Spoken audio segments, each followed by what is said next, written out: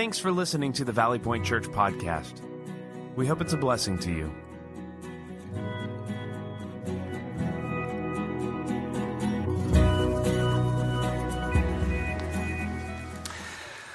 One day, an expert in the religious law approached Jesus and asked him a very interesting question. And all of this is outlined for us in Luke chapter 10. So a leader of the religious law comes to Jesus one day and asks him, "What must I do to inherit eternal life? What do I have to do to have this life that will go on forever?" And Scripture tells us that Jesus looked at this expert in the law and said, "Well, you're the expert. What does the law of Moses say?" And what we find in Luke chapter 10 is that the expert in religious law said, "Well, Moses says, love the Lord your God with all your heart, all your mind, and all your soul. Do that and love your neighbor as yourself." And Jesus replied and said, "You're right. Do this and you will live." Well, the expert in religious law wasn't really satisfied with that, and he was trying to test Jesus a little bit, his intellect and his thinking. And so he looked at Jesus and said, "Okay, well, I have a follow-up question then. And here's the follow-up question. Who's my neighbor? I get that I'm supposed to love God with all my heart, all my mind, and all my soul. That makes sense to me. But this neighbor thing, who is my neighbor?" Well, what we find is that Jesus then launched into a story to illustrate and to teach, here is your neighbor. We find all of this in Luke chapter 10. If you have a Bible or a device, I would encourage you to find this passage. I'm going to begin reading with verse 30, and the verses that follow that unpack this particular story Jesus shared in response to the questions from the leader and the expert in religious law. Out of respect for God and His Word, I'd like for you to stand as I read. Verse 30. Jesus replied with a story. So here it comes. A Jewish man. And it's important we understand this is a Jewish individual that Jesus is talking about here. So a Jewish man was traveling from Jerusalem down to Jericho, and he was attacked by bandits. They stripped him of his clothes, beat him up, and left him half dead beside the road. By chance, a priest came along, but when he saw the man lying there, he crossed to the other side of the road and passed him by. A temple assistant walked over and looked at him lying there, but he also passed on the other side. Then a despised Samaritan came along. And I want to pause there for a moment because we have to understand the richness of what is being described here. Jesus is talking to a Jewish crowd, and a Jewish man is the one lying on the side of the road, half beaten and left for dead.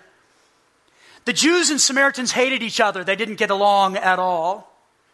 And so now, as part of the story, Jesus says a despised Samaritan comes along. It's very likely in that crowd when Jesus talked about a Samaritan coming by that the people listening may have done this. Boo! Samaritans. Boo! Not good. So then a despised Samaritan, boo, comes along. And when he saw the man, well, here it comes, he felt compassion for him. Going over to him, the Samaritan soothed his wounds with olive oil and wine and bandaged them. Then he put the man on his own donkey and took him to an inn where he took care of him. The next day, he handed the innkeeper 2 silver coins, telling him, "Take care of this man. If his bill runs higher than this, I'll pay you the next time I'm here." Now, which of these 3 would you say was a neighbor to the man who was attacked by bandits? Jesus asked. And the man, the expert in religious law, replied, "The one who showed him," say the word with me, "mercy." There's our word, mercy. The one who showed him mercy. Then Jesus said, yes, now go and do the same. And may God add his blessing to the reading of his word. You may be seated. This story Jesus shared is familiar to many. It's known as the story of the Good Samaritan. And the ones who should have stopped, the priest and the temple assistant, as their fellow countrymen lay dying on the road, the ones who should have stopped didn't, and the one who shouldn't have stopped becomes the protagonist in the story, the main character and the hero. We're going to sit in this story all month long and just walk through some of the amazing details that are found here in Luke chapter 10 that talk about the Good Samaritan and how he indeed extended mercy, true mercy, and it made a difference, a lasting difference. We have a verse as a church that is going to serve as our theme for the year. We've talked about this quite a bit. It's Micah chapter 6, verse 8. And I want to keep bringing that back throughout the year because everything we teach is going to tie into this in some way. So Micah chapter 6, verse 8. Will you say this with me? He has shown you, O mortal, what is good. And what does the Lord require of you? To act justly and to love mercy and to walk humbly with your God. One more time. He has shown you, O mortal, what is good.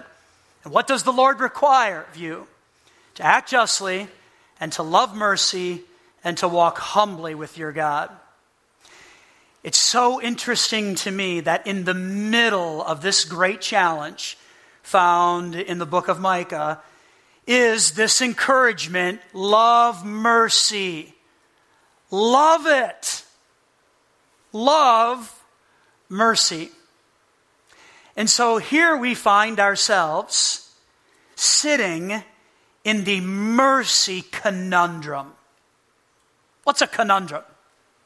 Well, a conundrum can be described as anything that puzzles, anything that's slightly mysterious. Let me share some examples with you. Is technology an equalizer or a polarizer? I have no idea. It's a puzzle. It's a conundrum. How about this one? If you try to fail, but you succeed, which have you done? I don't know. It's kind of a puzzle. How about this one? What occurs once in a minute, twice in a moment, but never in 1,000 years? I have no idea. Some people from 8:30 were trying to give me the answer. I don't know if I'm buying it. I think it's a puzzle. It's a conundrum. Something that is mysterious. Mercy, though. Why is mercy a conundrum? What's so puzzling about mercy? After all, Jesus modeled it for us. And he asked those who follow him, give mercy to others, be kind, be compassionate. So what is so mysterious about mercy? Well, here's the deal. In the struggle to survive and provide and live comfortably, I think mercy is often dismissed or diminished. Right? In the struggle to survive and provide and live comfortably, which we probably all want to do those things. There's nothing wrong with any of that. But in the effort to do those things, often mercy gets a little diminished and dismissed. And here's why. Mercy is inconvenient. It's messy. It's antiquated. It's costly. It's countercultural, yet desperately needed in an unmerciful world. And so we're going to sit in the mercy conundrum and seek to find some answers to this puzzle. As I thought about all of this, I began to ask myself some questions. What would it look like if a church chose to act like the Good Samaritan? And by church, I mean our church, or really any group of believers. What would it look like if they chose to act like the Good Samaritan? And what would it look like if a church chose to move toward people instead of away from them because I don't have time and that's messy and inconvenient, so forget about it. And I can't fix all of the problems, so why even start? What would it look like if a group of people who love Jesus said, we're going to move toward people, especially those on the side of the road, broken and in despair and dying, who desperately need someone to extend a little bit of compassion to them? What would that look like? And what would it look like if a church intentionally unleashed the power of mercy in an unmerciful world? What would that look like? Well, I think that would be amazing. And we should do that.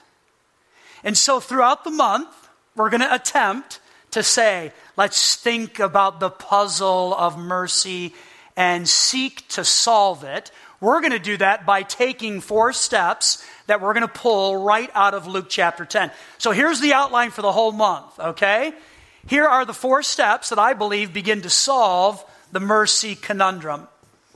See, go, do, and the final step, perhaps the most challenging, is to endure. See, go, do, and endure. I believe the Good Samaritan took all of these steps. He saw. And we're going to unpack that word in just a little bit because this is the first step in what we'll focus on today. This word see, we're going to talk about that word in the context of the story. It's really rich and will help us to know what that means. He also made the choice to go. Unlike the other individuals who kind of tried to get away from the mess on the side of the road, he made the choice to go. He did something about it.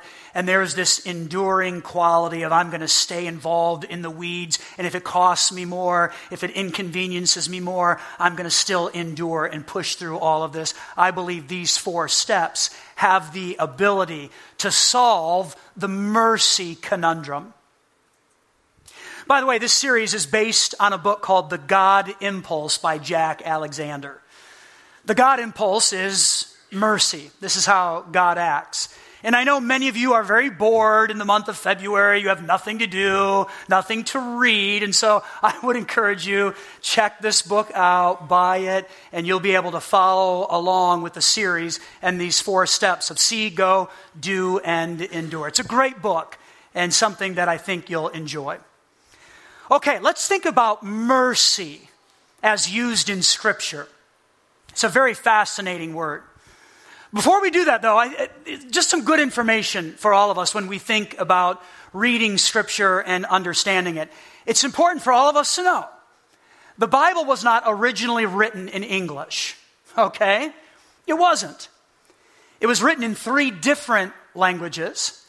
The Old Testament was written in Hebrew and Aramaic, and then the New Testament was written in Greek. So we need to know that as we think about studying words and studying context. You've got to dig into all of this. The Bible not written in English, written in 3 different languages. Interestingly enough, in the 1380s, the Bible was handwritten in English, and the manuscripts were studied by a guy named John Wesley. John Wesley was an Oxford professor. He was a theologian and a scholar, and he began to put the Bible into English. That was in the 1380s. In the 1450s then, a guy by the name of Johann Gutenberg invented the printing press. And with the arrival of the printing press, books, like the Bible, all of a sudden were mass-produced. And the Bible began to make its way around the world. those who have began to study Scripture and those who have translated it have done the arduous work of looking at original words in Hebrew and Aramaic and Greek, and they've done the hard work of interpreting that and putting it into English and many other languages so that we can enjoy and study Scripture. When we think about studying this ancient text, though, it's important to be mindful of words. Words matter. They're very important. C.S. Lewis said this, "Language exists to communicate whatever it can communicate." And I actually find that to be kind of funny. It's almost like C.S. Lewis said, good luck with words and language. It's really difficult. So language exists to communicate whatever it possibly can communicate. But when it comes to Scripture, we have to tease out these words and study them. So that brings us to the English word mercy. I think most of us have a concept of what that means. And we probably have even used that word, especially when it refers to us. Like, please be merciful to me. Give mercy to me, compassion and kindness. And we get that word. Again, the Bible wasn't written in English. It was written in 3 different languages. So it will probably not be a surprise to you that there are 11 different words used in the Bible for the one English word, mercy. And the majority of the time we see these different words used. Here's what it means. Kindness, favor, to be compassionate, or to give out compassion to others. So the conclusion, based on all of these different words used for mercy in the original languages here in Scripture, is that it means kindness and compassion. That's mercy. Kindness and compassion. Now, interestingly enough, in Luke chapter 10, which is our story, the word that you all said in such a great way means compassion. And since we're going to sit in this story, when I talk about mercy, that's how I'm going to define it. Mercy means compassion, being compassionate, giving compassion out to others. All right, does that make sense? You still with me? Shake your heads a little bit? Okay, great. Now, let me share some thinking points, okay? Number 1, we live in a place of pain, and mercy is needed. We live in a place of pain, and mercy is needed. Pain is everywhere.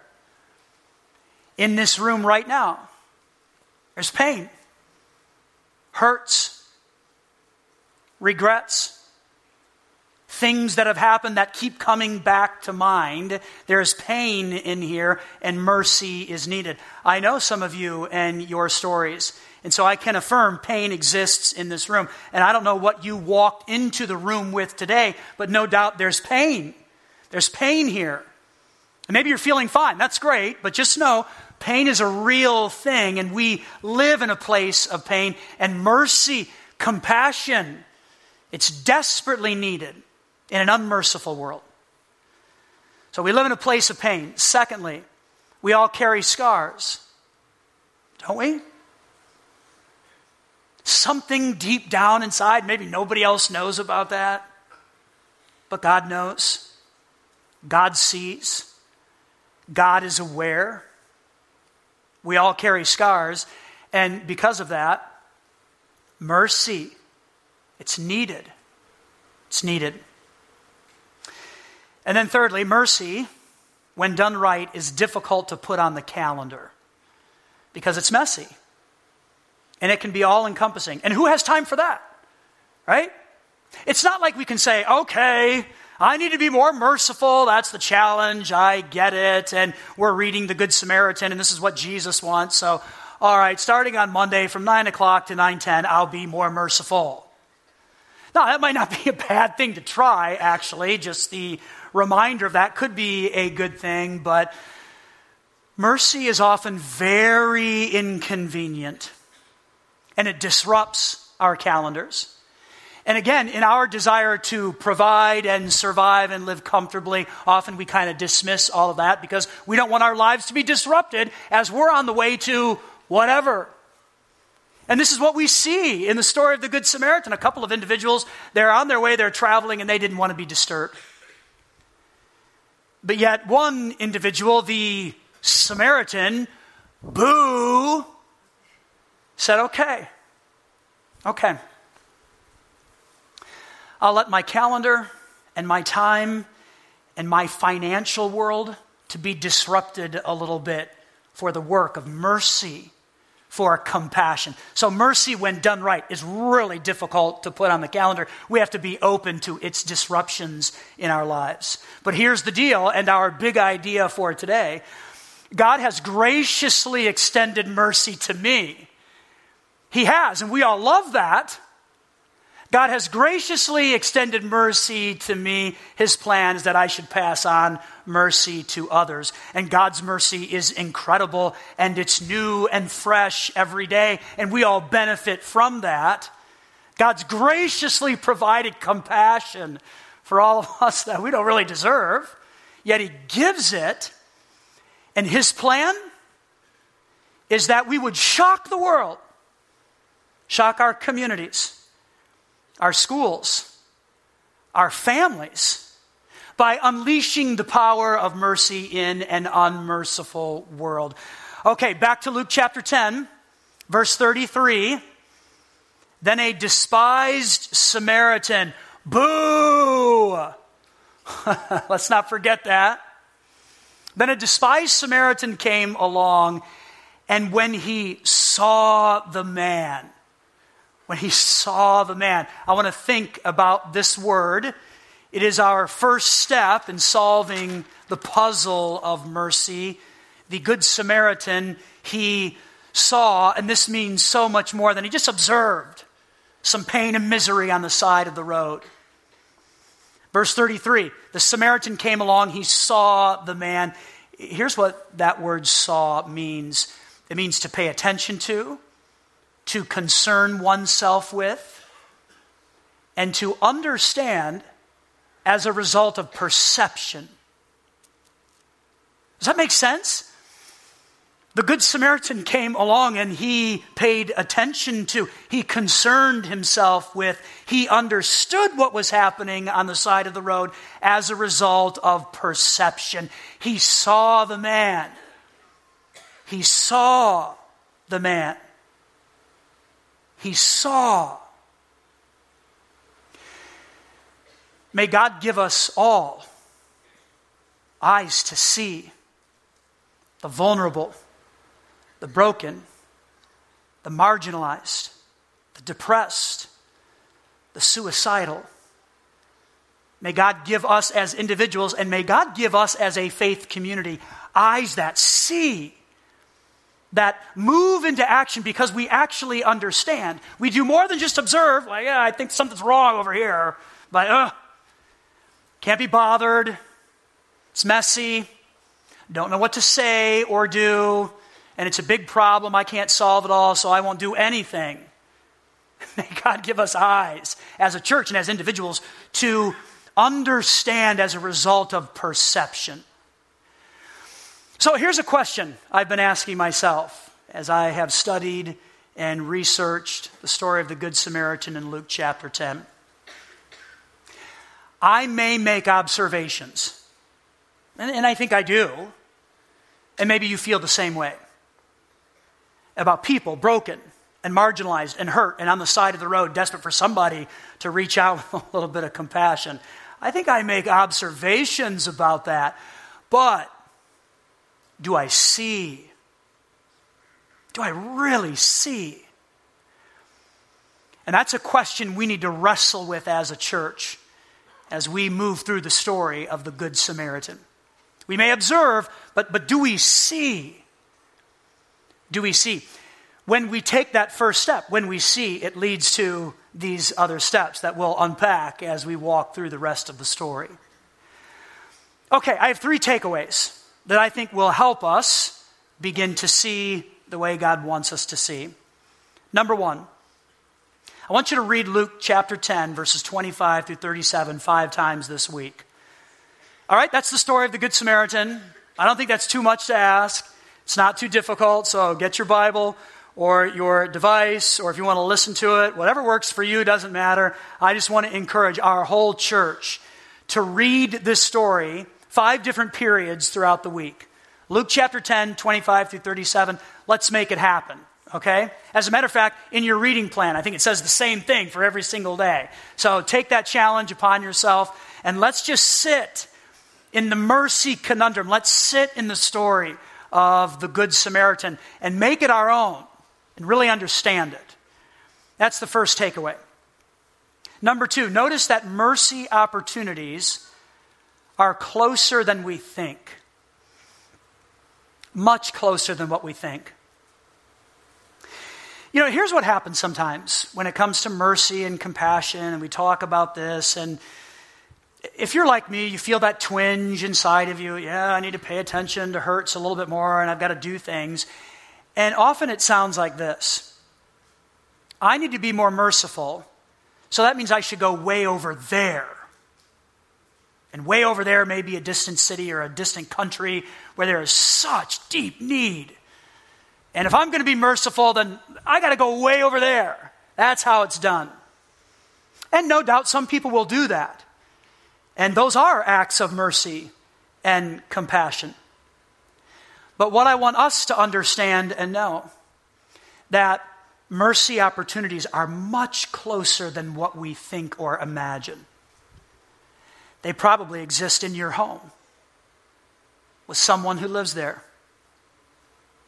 They probably exist at school. Mercy. They probably exist in your office or on your work team. Mercy opportunities are much closer than what we think. And so let's look right around us and see and understand the way God wants us to. Now, having said that, here's an opportunity for all of us on Saturday, February the 16th. In your program is a flyer for Love Day. I want you to take that out right now.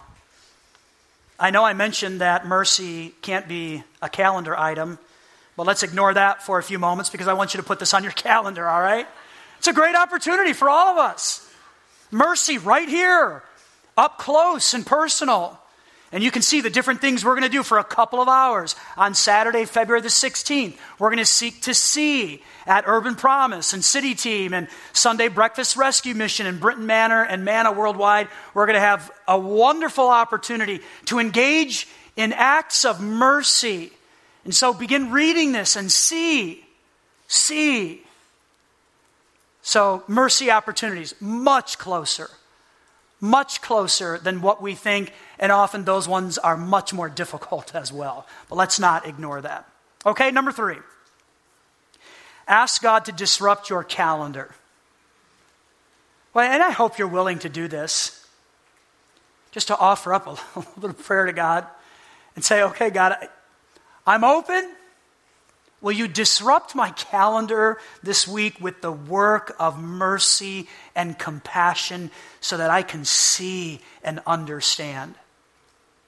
I think that's a really challenging thing to do, and I hope many, if not all of you, will take it upon yourselves to ask God to interrupt your schedule a little bit so that we can get into the weeds of seeing and then giving mercy to other people. Why? Because what would it look like if a church, a group of people like us, acted like the Good Samaritan? And what would it look like if we chose to move toward people, especially those marginalized and broken and stuck on the side of the road? And what would it look like if we intentionally chose to unleash the power of mercy in an unmerciful world? I think it would be amazing. And I think that's what God is calling us to do. Now, is all of this designed just to make us feel better because, okay, we see and we did something about it? Is this kind of feel-good stuff? No, not really, although I think that can happen in the process, and that's okay. I think we do this Because it's what Jesus did. And it's how he acted. And it's what he modeled. So do you want to live like Jesus? You want to think like him? You want to behave like him? Which I would posit is a great thing to do and pursue. If you want that, mercy. Mercy. It's the way of Jesus. Father, we thank you for some time to look at this story you shared with somebody who began to question you about their neighbor. Grateful for the lessons learned and for the story of someone who shouldn't have. But yet in your story, that's the one who did. That's the one who took this first step of solving the mercy conundrum by seeing.